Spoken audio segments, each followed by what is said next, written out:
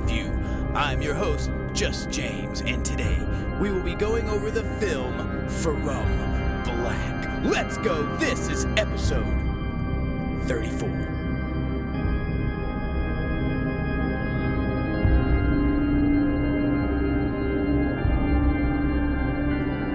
Welcome back, everyone, to the Just James Horror Review. I'm your host, Just James, and today we are going over the film From Black. It's a 2023 film. I believe I was introduced to it just from a random ad on Instagram or something from Shudder. It's on Shudder. That's where I watched it at. Pretty cool movie. I'll go ahead and let you know up front. It was a good movie, and it kind of shit the bed at the end. So, whether you want to watch it before you listen to this or not, that's on you. But it had some good parts to it, but it didn't blow my mind or anything. But at least it wasn't horrible. It wasn't time wasted. So the director of this is going to be Thomas Marchese. I don't know. I'm absolutely sure I'm saying that wrong. He did a 2017 film called Fallen. It won some awards. I believe it's on Netflix, but I've never seen it. The only other film that he's done is this one that I recognize. He did some shorts, a couple of other things like that, which is surprising to me because this film, if nothing else, is beautifully shot. There's great camera work. I guess cinematography is going to be the word that encompasses all those things, but really fantastic framed shots. So, in the random film class that I took way back in college, everyone talks about Citizen Kane. I think that's the one with the rosebud thing. Anyway, everyone talked about how mind-blowing that film was. Is I now, of course, back then it was probably super cool, but his framed shots and his film techniques, and he played with depth a lot and all this other stuff. This film does that a lot, and I would assume if you're not used to that kind of thing, you might watch this film and think, it's very pleasing to the eye. It does all these little neat depth perception camera tricks, and I don't really know what the guy's trying to show in the film by doing that. It's transition or, different steps or something. I don't know. We'll get into it anyway. I'm getting ahead of myself. So anyway, that's what he did. Very cool artistic style of shooting a film and all that kind of stuff, but we'll move on. The writers of this was the director, and also Jessub Flower. I think he did something called, he wrote Unaccompanied Minor, which, again, I don't know what that is either. So, there you go. The cast in this, I'm only going to cover two because I don't want to drag this thing out forever. The first one is going to be Anna Camp, who is one of the main characters in there, the female character, and she was in one of the new Creepshow episodes. She was also in the Lovebird series. She was in an episode of Robot Chicken, and apparently she was in Pitch Perfect 1, 2, and 3. I haven't seen any of those films. Not that I'm a hater. I'd watch one if someone else was watching it, but I just haven't seen them. She was in those. And, surprising to me, she was Sarah Newland in the True Blood series. Do you guys remember True Blood? Now, there's a lot of people out there who are going to hate on it because, obviously, if there's something that's horror-related, or there's a lot of shows that use horror as a vehicle to get people to watch it, and you can tell it's not made by horror fans. And so I think when you have something like True Blood, which is kind of a soap opera in a sense, series in the way it plays out, it's all about, hot dudes, hot chicks, and they love each other, and I'm dangerous, but I love you, and all this kind of other stuff, so it's easy to hate. But let me tell you something, hater. The True Blood series is pretty fucking cool. I mean, it's got a lot of cool monsters, cool storyline, all that kind of stuff. Did I watch it because I wanted to watch it? No. I was made to watch it by the individual that I was with at the time, and but yeah, it's not bad. It's a cool show. It's got if you like horror and that kind of stuff, it's got some cool shit in it. Anyway, she was the person who was the religious zealot, was against the vampires or something like that. So she played that person in the series. The second, I'll say, other main role in this is Jennifer Loeffler. She was in Nope. I haven't seen that yet. I think I'm going to save that for the special that I'm going to do for October. So I got some plans for October. I'm reserving that film for one of those because I really want to see it. I like all the previous stuff done by that director and stuff. So yeah, I'm excited to see that. She was in a movie called The Husband, and she was in a Carly Rae Jepsen video. You remember Carly Rae Jepsen? Does that name tickle your brain a little bit? It's the Call Me Maybe song. I'm not going to sing it, but, it's a fun song. It's poppy, the Call Me Maybe. She had, the bangs. She actually looked like one of the Ramones, with that haircut. But I guess, some people try to make that work, and, it worked on her, sure. So there's something you should know about your host, Just James. I'm a big pop fan. Now, my favorite types of music, I guess, are going to be probably metal, punk rock, jazz, bluegrass. Those kind of things are kind of my staples, I guess. But I love all music. I mean, it all touches the soul in a certain way. It's all made through passion. But I'll tell you what, there's something about pop music, and I'll tell you what it is. Pop music is created by musical theorists, music scientists, or whatever you want to call it. All those guys that sit in there and, they got the big machines, and then they study like what people like to listen to, what kind of beats, bass lines, what pitches, and all this kind of stuff.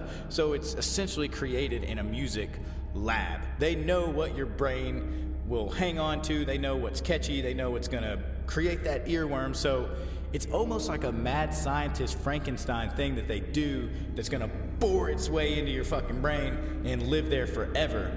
And so, yeah. So I guess what I'm saying is I like pop music, but it's not that strange because it's created for people to like, for it to be hard for you not to like. So even though you might not like someone like Taylor Swift or Britney Spears or whatever like that, they've got 100 people making one song, and their sole objective is to make sure that you want to listen to it all the time. So even if you don't like these pop songs, I bet you know some of them. I bet you've heard them on the radio or whatever, and you probably know more lyrics than you'd like to admit to, right? So yeah, pop music, man. Whatever. I guess that's it. I'm a pop fan, and here's the thing. I want to listen to pop music when I want to just be blindly happy. Like when I want to be blissfully ignorant of all that is. When I want to forget about this shit world and how we're all born to die and that everything has a shelf life and even things you hold sacred, are going to pass away and rot and turn into dust. And no matter who you are, there will come a time when no one knows you ever even fucking existed. When I want to smile and dance like no one is watching and release all inhibitions and thrive in my space in a hedonistic escape that defies the black void in which we spin through space at light speed to an unknown destination and future. Fuck you, universe. I want to breathe smoke, fill my hands with soil and chew metal. I want to run up mountains. I want to howl at the fucking moon, this godless rock that we're on hurling through space. And I want to listen to Katy Perry and Britney Spears and Carly Rae Jepsen and disappear into the ether. I want to listen to Rebecca Black's song Friday, goddammit. And I want to live.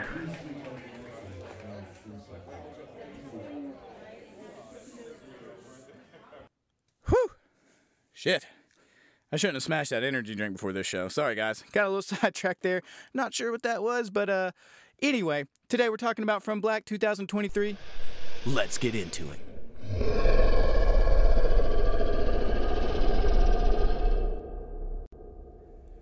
Alright, so this film opens with a pretty cool scene. It's a police officer walking through a crime scene. The music's really good in this. The tone is instantly set just with the colors and the music and the sounds and how everything's mixed is very well. We see, as she's walking through this house, we see salt on the floor, candles, all kinds of signs written all over the ground. So we automatically know we're getting into some type of spell, culty type stuff, right off the wreck. And then she goes up to this door that's been kind of taped shut with some police tape, and it is absolutely wrecked. Like the wood's all busted through it. You could tell someone tried to lock it, and someone just kicked right through that damn lock. And so the officer goes to the door, they open it. You can also tell that this scene's already been gone through, I guess I should say that, so there's no one presently there. This is someone that's come back to walk through, and they open the door, and there's this thick, rich, dark red blood that's just covering, like the sheets, the couch, the floor, and it's a cool scene. Yeah, it's a good opener. It's good catch you kind of scene. And I think automatically in this scene you can already start to see these kind of staged frame shots that this particular director uses that I enjoyed.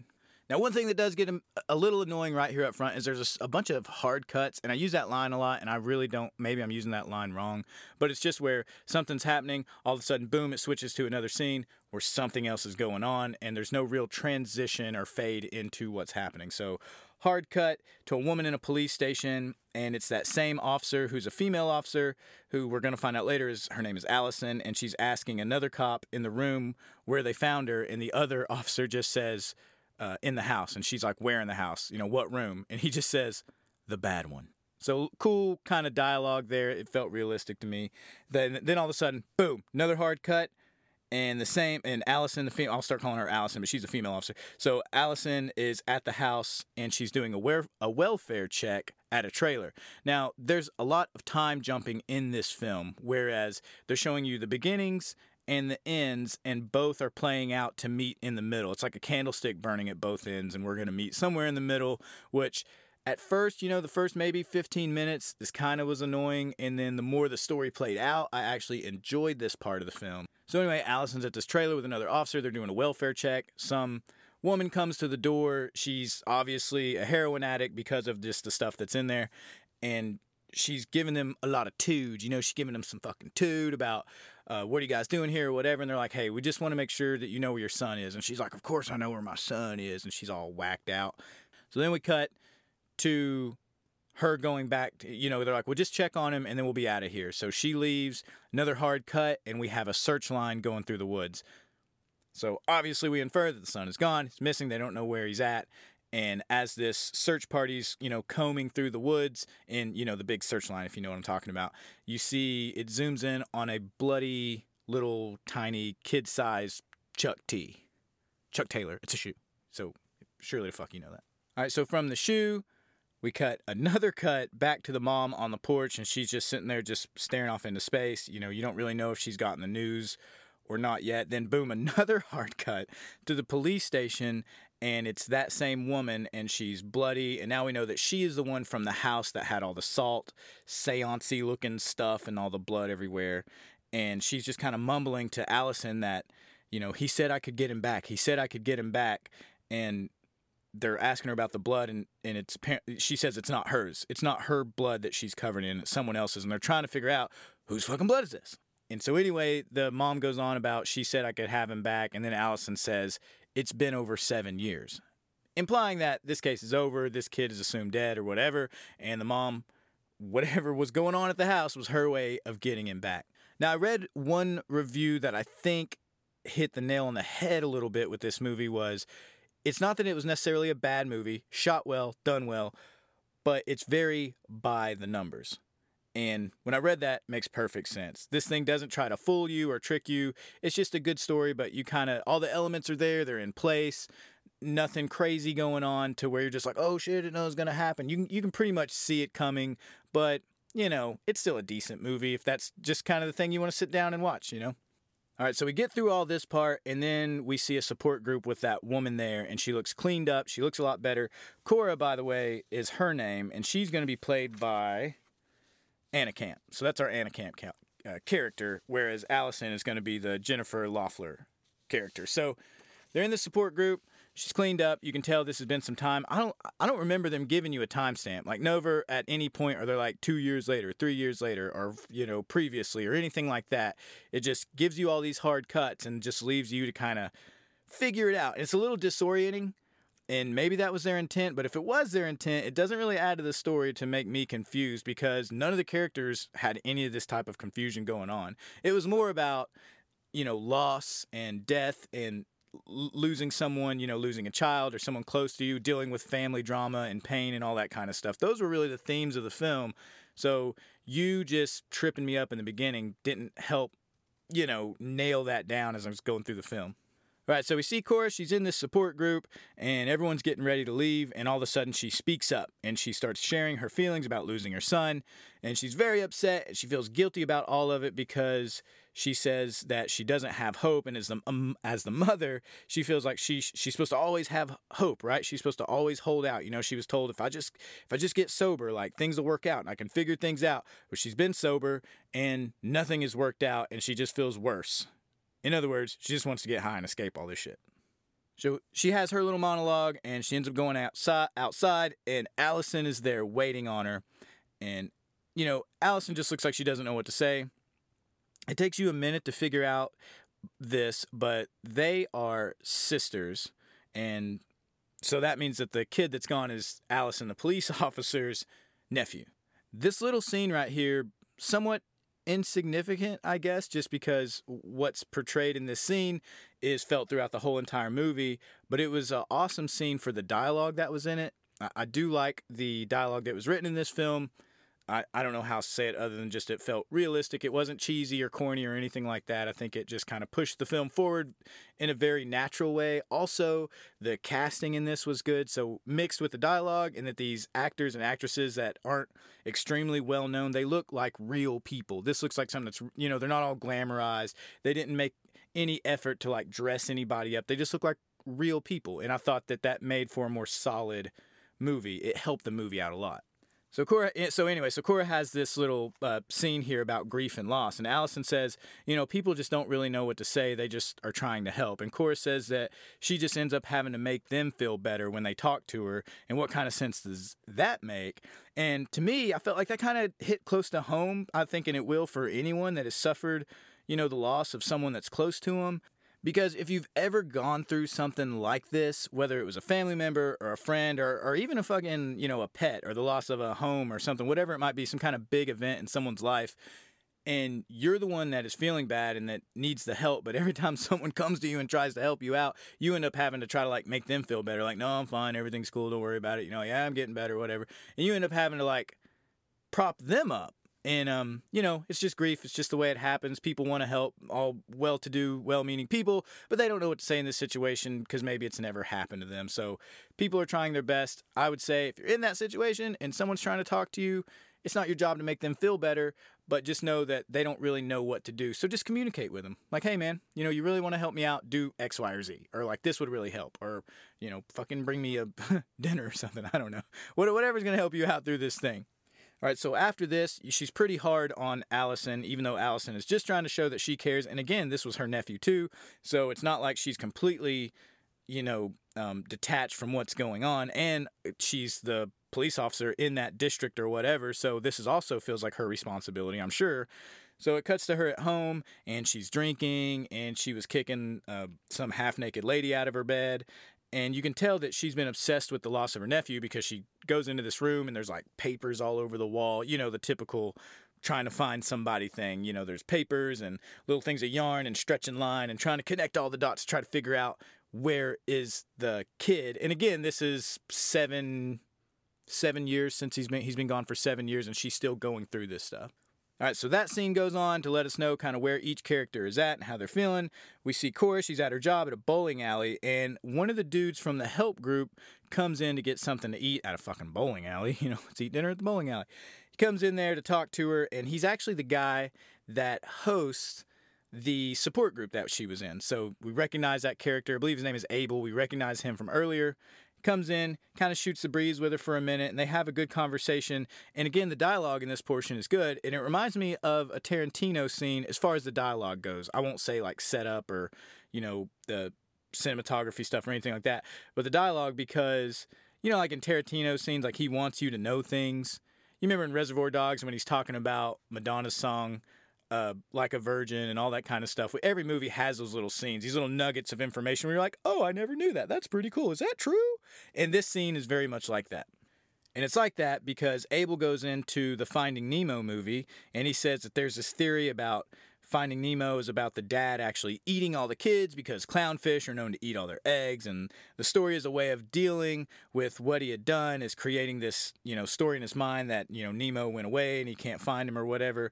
And then he goes into how Nemo is actually Latin for nobody, which further, makes this believable that this is some type of true, like, tin hat type thing for Nemo, a different interpretation of what Finding Nemo means.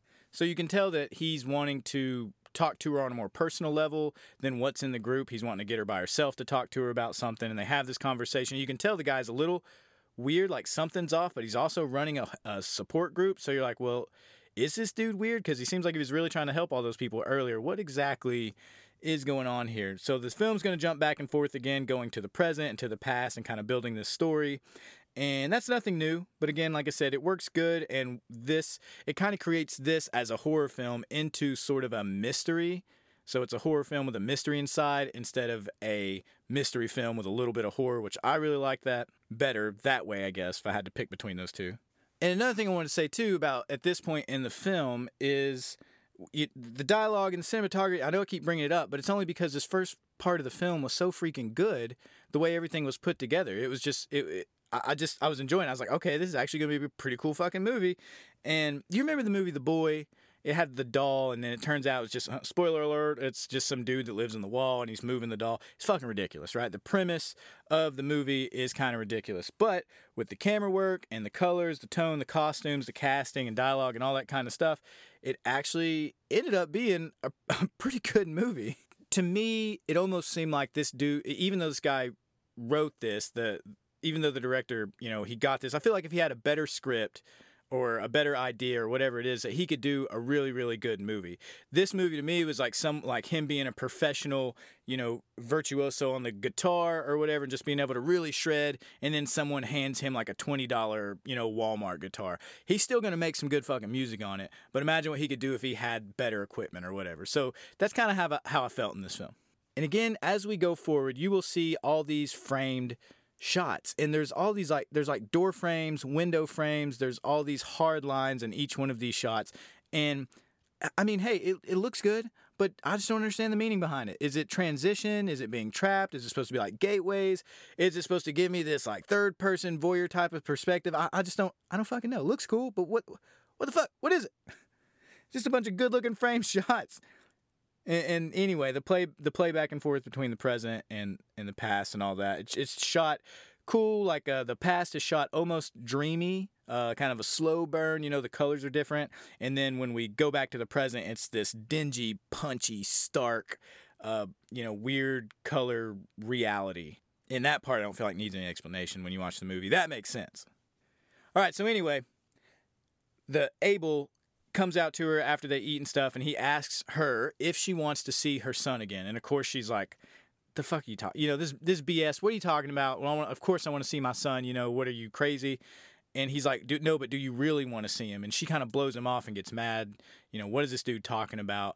And this scene kind of dragged on a little bit for him to convince her that she needs to try this and that he's dead serious. But again, it works towards the realism of the movie, because in real life, if you had a dead family member and someone's like, hey, you want to see him again, you're not going to believe him right up front. So it builds the tone of her grief, pushes her into saying, why the hell not? Let's just give it a shot and see what this guy's talking about, because I'm so low at a point in my life with this thing that I will do anything to be able to see my son again. All right, so we move on, and what really ends up convincing Cora about this, that Abel says he did this with his daughter. So apparently there's a famous, Abel is somewhat famous because the disappearance of his daughter, and she was found in a lake or something like that, where she had been, underwater for weeks or whatever when they found her. So she was dead. There was no coming back. And he's like, I brought her back. I know, she's alive. She's living with my wife in another state. And again, it all sounds sketch, and Cora's a little on the fence about it, but the more and more she thinks about it, she's just like, fuck it. What do I got to lose? So she wants to find out how are we going to do this? And Abel says, well, we're going to do a ritual, of course. And she says, oh, you mean like a seance? And he says, no, like a ritual. So he has these moments where he's kind of a dick, and it puts you in a position to where you don't trust Abel immediately, because even though he's trying to help her, it just seems really weird. He's known that she's lost her son this whole time she's been in this group and all these things, and now all of a sudden he wants to help her out. And then when she tries to ask questions, he just kind of like cuts her off like, you trust me and we do it, or you don't trust me and you don't get anything. We're not doing any of this. And he doesn't want anything in return. He just says, we got to do the ritual. So yeah, sketch. Another cool part about this is as you're watching the past events and then it'll flash back to the present, you see that Cora is telling Allison all of this. So she's not hiding it. She says, yeah, we were doing a ritual, and then she goes on to tell her about all the stuff that they did. She's not trying to mask the fact or lie to her or whatever like that. So I thought that part was cool because, of course, Allison doesn't believe her either, but Cora does a very convincing in her role of, you can tell she believes it. Her character, believes this stuff. So Allison's just struggling like, oh my God, she's still got all this depression and stuff from her sister being a crack addict and losing the nephew, and then he's dead, and now she's coming back with this crazy story about we did a ritual and there's demons and they're gonna bring my baby back, and she of course just thinks she's using again, and now she's covered in blood and she has to arrest her sister. So it's a big old mind fuck for her. So finally, after probably I'd say the first third of the film, we get into ritual stuff. They set up the ritual, they do a little salt circle, and the guy is looking nervous, but they set it up, and Cora is still skeptical, of course, and part of it is she had to chain herself to the middle of this circle, so she's already like, okay, this is getting super weird, but, you know, she just keeps taking a little steps until she's all the way roped into this and chained in the middle of a floor in a salt circle while some guy chants weird shit around her. So that starts, and it's daylight when they start, and then it's dark, so you realize they've been doing this for hours and hours and hours, and eventually, of course, she's just like, hey, nothing's happening. I knew this was trash. I'm just done with this. I'm done with all of it. And the guy's just ignoring her. He's continuing to chant some weird stuff and whisper things out of this book. And right when she's about to step out of the circle and give up, what happens? We hear the chain jerk taut. And then, of course, we go to a beautifully framed shot of her just floating in the air with the chain pulled up as if she's being held in the arms by some invisible force. So the guy runs over to her. She ends up dropping to the ground, and she's scared at first, but she's also sort of excited because she's saying, like, I could feel the energy. I could feel it. I could feel it in my chest, and I know I'm going to be able to see my boy again. And then, boom, hard cut. And I think this scene for me is cool because as I was watching it, you know, you're kind of waiting on this stuff to start. And then when you see it, I was like, how are they going to play this out? Is it going to be cheesy? Is it going to be generic? Are they going to be, you know, with chicken blood and all this other kind of weird shit that's not going to make sense in the film for what's been happening, the serious tone so far? But it worked out really well. They did it in a way that was that wasn't over the top. It still kept that serious tone of the film. And so basically what they do is they have to do a ritual a day for however many days. I don't know. Before each ritual, there's like a card that comes up on the front of the screen, and it tells you like, oh, this ritual is called purification, or this one's called, you know, guilt or remorse or whatever it is. And so for each one, they do that, so you know they're going to start a new ritual. But here's what happens, okay? After that first part, after all that cool shit I've said about dialogue and casting and all that kind of stuff, this thing shits the bed for the last 30 to 40 minutes of the film. Now, it's not a total loss. It doesn't make you regret that you've already wasted over an hour watching this film or whatever, but it just turns into like a different film. I don't know if they just had to rush the ending, or they were like, you know, this dude it was going to be a lot longer of a film, and they were like, hey, dude, you've got to cut, you know, 45 minutes out of this film. And he's like, dude, there's no way. And they were like, yeah, dude, you got to, or we're not going to pick it up. So he said, okay. So they kind of rushed the ending. And what it is during one of the rituals, you get to see this, I'm going to say it's a demon. It looks very demon-y. He's got horns. He's got the leathery skin. It's a weird suit. It kind of looks like the, was that Pan's Labyrinth or whatever, the eyeball creature where the eyeballs are in his hands or whatever. You remember how that suit just looked kind of bulky, a little funny, almost like a Muppet or something? I hope I'm not the only one that thought that. But that's kind of how this demon looks. His hands are just too wide and chunky, and it just looks like a rubber suit, you know? So I don't know if maybe being shown this demon, that's kind of where it fell flat and went off the rails from there. But it starts talking to her and all this other stuff, and it just got cheesy. It took a fucking huge left turn at Albuquerque and just went the other way. I don't know what it was thinking. Not to say that there's not still some good scenes. There is one ritual where Cora, it transports her to the day that her son went missing. And oh man, what a gut-wrenching scene. You get to see the whole thing of what happened, like where the kid was, what happened, how he went missing, what happened to him, and all this stuff. And it just yanks your soul out of your body because she's just having to watch this go down. She can't do anything about it. So it she's watching herself like passed out from heroin on the couch, and it shows the boy. I think he's going to be 5. I think they said he's 5 in the film. He's 5 years old. He comes up, he shakes her to wake her up, and she just kind of rolls over and dismisses him, whatever. So he puts on a little, just like a little kid would do, puts on a little backpack, gets a little teddy bear, and he's out. He runs out the door and runs down the street. We see this van pull up. Of course, your classic free candy raper van. Pulls up, gets out, grabs the kid, and then it cuts to another scene where she's standing in the middle of the street, and you see the kid like jumped out of the van and tried to run, and this dude just is chasing him down and picks him up and forces him back into the van, and the mom's just having to watch this whole thing go down in front of her, right? And she knows like, oh, this is my fault because I was a heroin addict. So all these super hardcore emotions, and where the film already has you emotionally, just kind of dump on top of you like a pile of rocks as you're watching this. So that was cool. That was cool. Very cool when a film can elicit, a feeling or whatever just based on what you're seeing on the screen. You're not there. This isn't happening to you, but yet you feel like you're going through it emotionally. So then it goes from there to where it shows that guy in a bathtub, and you just see like the bathtub's full of water, and you just see like the kid's legs sticking out of the bathtub. So, obviously he drowned this kid in the bathtub after he did who knows what with him, because it showed a bed where he was chained to a bed or whatever. So, your mind's left to just wander into these horrible places. And of course, she's watching and wants to do something, but she can't. She can't do it. She has to follow the rules of the ritual. And those rules are, you can't do anything. You just have to bear all of this without turning away, kind of thing. I don't know. At some point, the demon grabs her and he's like, remember the rules, child. And it's fucking weird. So from this, of course, because as you're watching this, you want to know what's happening now in the present. Is she going to tell Allison about all this? Is she going to tell the cop? They're like, hey, I saw the guy that murdered my son. We need to go find him. I know where he's at. I know what he looks like. We need to figure out who this guy is, whatever. Well, she does tell him. And of course, Allison hears it, but she's like, that's crazy.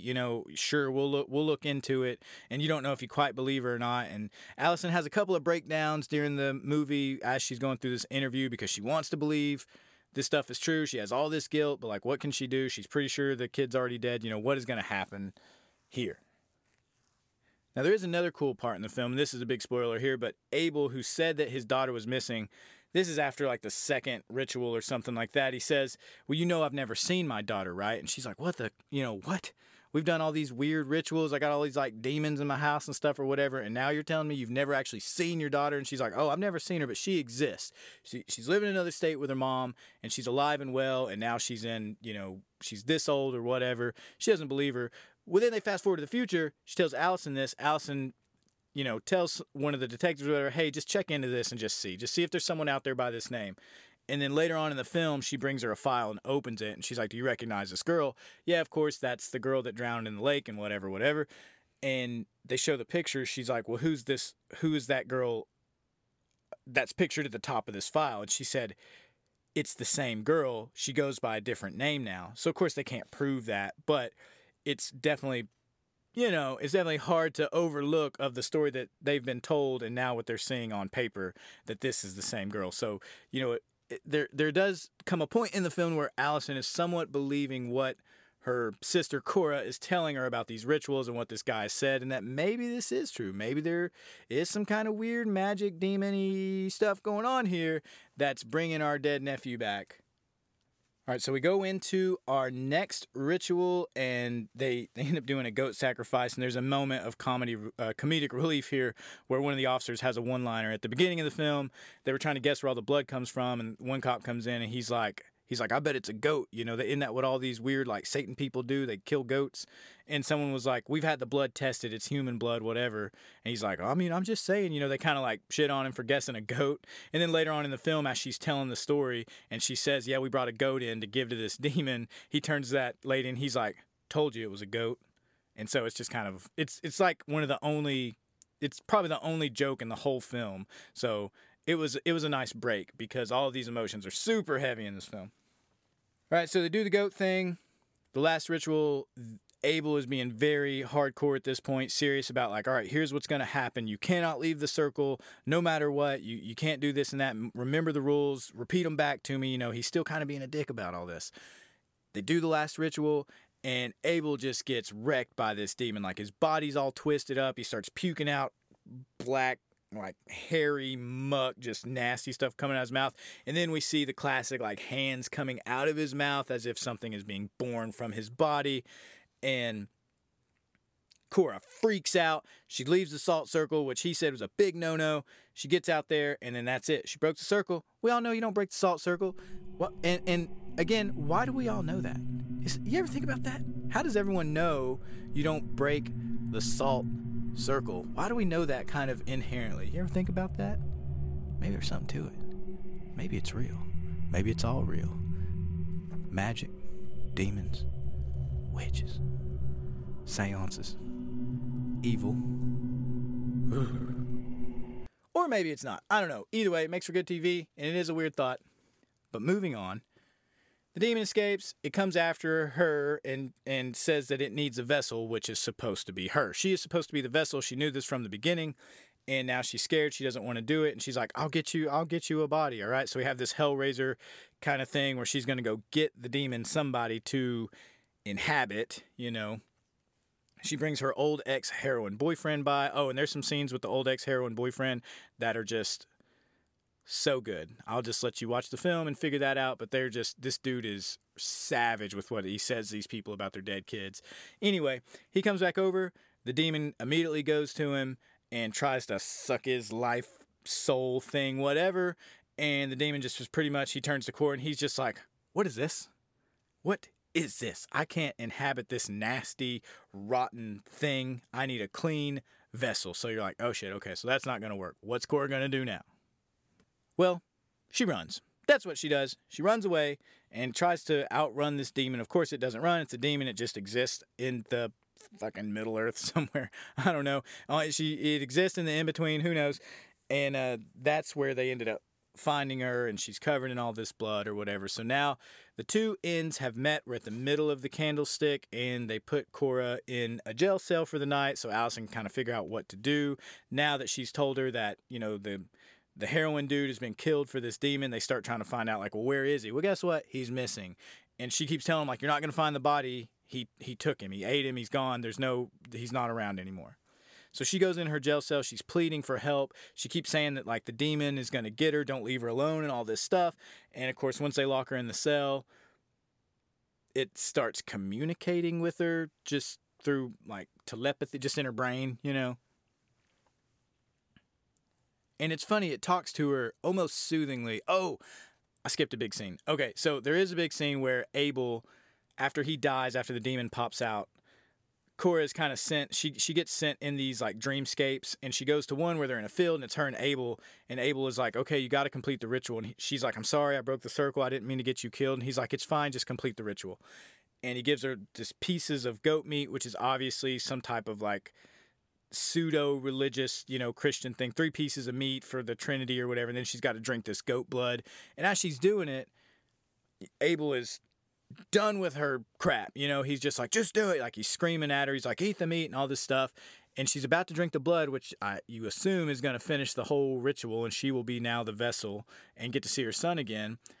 And she just says no, because he starts screaming at her, and she's just like, fuck you, and it's this whole big scene where she just denies him. And I don't know what happens to Abel. Anyway, I'll talk about this some more. So she's in the jail cell. Demon's talking to her, and he's actually being like nice. He's like, hey, come over here and have a seat. Let's just talk. Let's work a deal out. Let's figure out what's going on here. It's really kind of strange. And the deal that he ends up making with her, we know, because Allison goes back to the house to search for evidence of the heroin boyfriend being gone or something like that. And she hears something upstairs. She goes upstairs. There's something in the closet. Oh shit, what is it? She got her flashlight out. She got her gun ready for some hardcore cop action. And she opens the door, and all you see is the legs of the kid that's missing, and the Chuck Taylor on one shoe and the shoe missing off the other foot. So we infer that Cora has given herself. She's now the vessel for this demon, and now the kid is back. Oh shit. Cheesy, generic ending for this film. It wasn't a bad film. First third of the film I thought was excellent. It really kind of showed what this producer guy could do, or the director could do. And then the last part of the film just showed how he has to tie something up in a hurry, is what it looks like to me. The cinematography and all those elements were there, but I just felt like it kind of shit the bed at the end. It got cheesy when they started showing us the demon. It just kind of took a lot of that allure away. And yeah, that's it. And I'd say my biggest gripe with this is I still don't understand what this demon does. Like, okay, I get that you make a deal. You give him your soul, assumably, and your child gets to come back. But the rules are never stated. You don't get to see your child anymore until you make someone else the vessel. Is that why Abel wasn't living with his daughter? Because Abel's like, well, you just carry this thing with you. You carry it with you until you can give it another vessel. What the fuck's that mean? I mean, he was running a support group, living his life, eating, cheese fries at a bowling alley. So, like, is it bad? Like, what does that demon do? Does he come to you every night and give you bad dreams? Like, what's he doing? So that part for me at the end just was another, kind of part for me where I was like, what the fuck? What are you doing? What even is this? What is this demon dude's problem? What's he do? What is this deal? And why do I have to eat goat meat and drink blood for him to come back? Maybe it's not bad. Just be his vessel and go on and live your life. I don't know. It's never explained.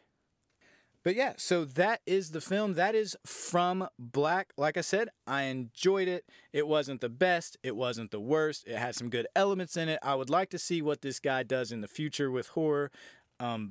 Just because of the way it was shot. It was cool. So yeah. That'll do it for this episode. Check out the Dead Languages podcast. They read one of my emails on there, and there was a story on there, something like that. So that's cool. Go back and check out some of their most recent episodes. You can see where I've been making an appearance, just like with my email. They read the email and talk about it, and it's very funny. It's hilarious. Love those guys. So that's it. If you want to email me, you can email me at justjameshorrorpodcast@gmail.com. Email me whatever you want. You got a movie idea, you got an idea for a future show, you want to be a guest, you want me to read a story, whatever it might be, hit me up. I'll respond. I'm on Instagram. I'm on all of them, but Instagram seems to be the only one that people actually talk to me on, so you can do that, or Facebook if you want, but I'm not on there hardly at all. And I'm getting super excited about October coming up. I've already got some ideas for the show. If you got any ideas for the show, write in, let me know. Or just write in, let me know what you like or don't like about the show. I'm thinking about maybe changing a couple of things up here in the future, maybe adding a video element. I'm not sure. But yeah, so this has been the Just James Horror Review.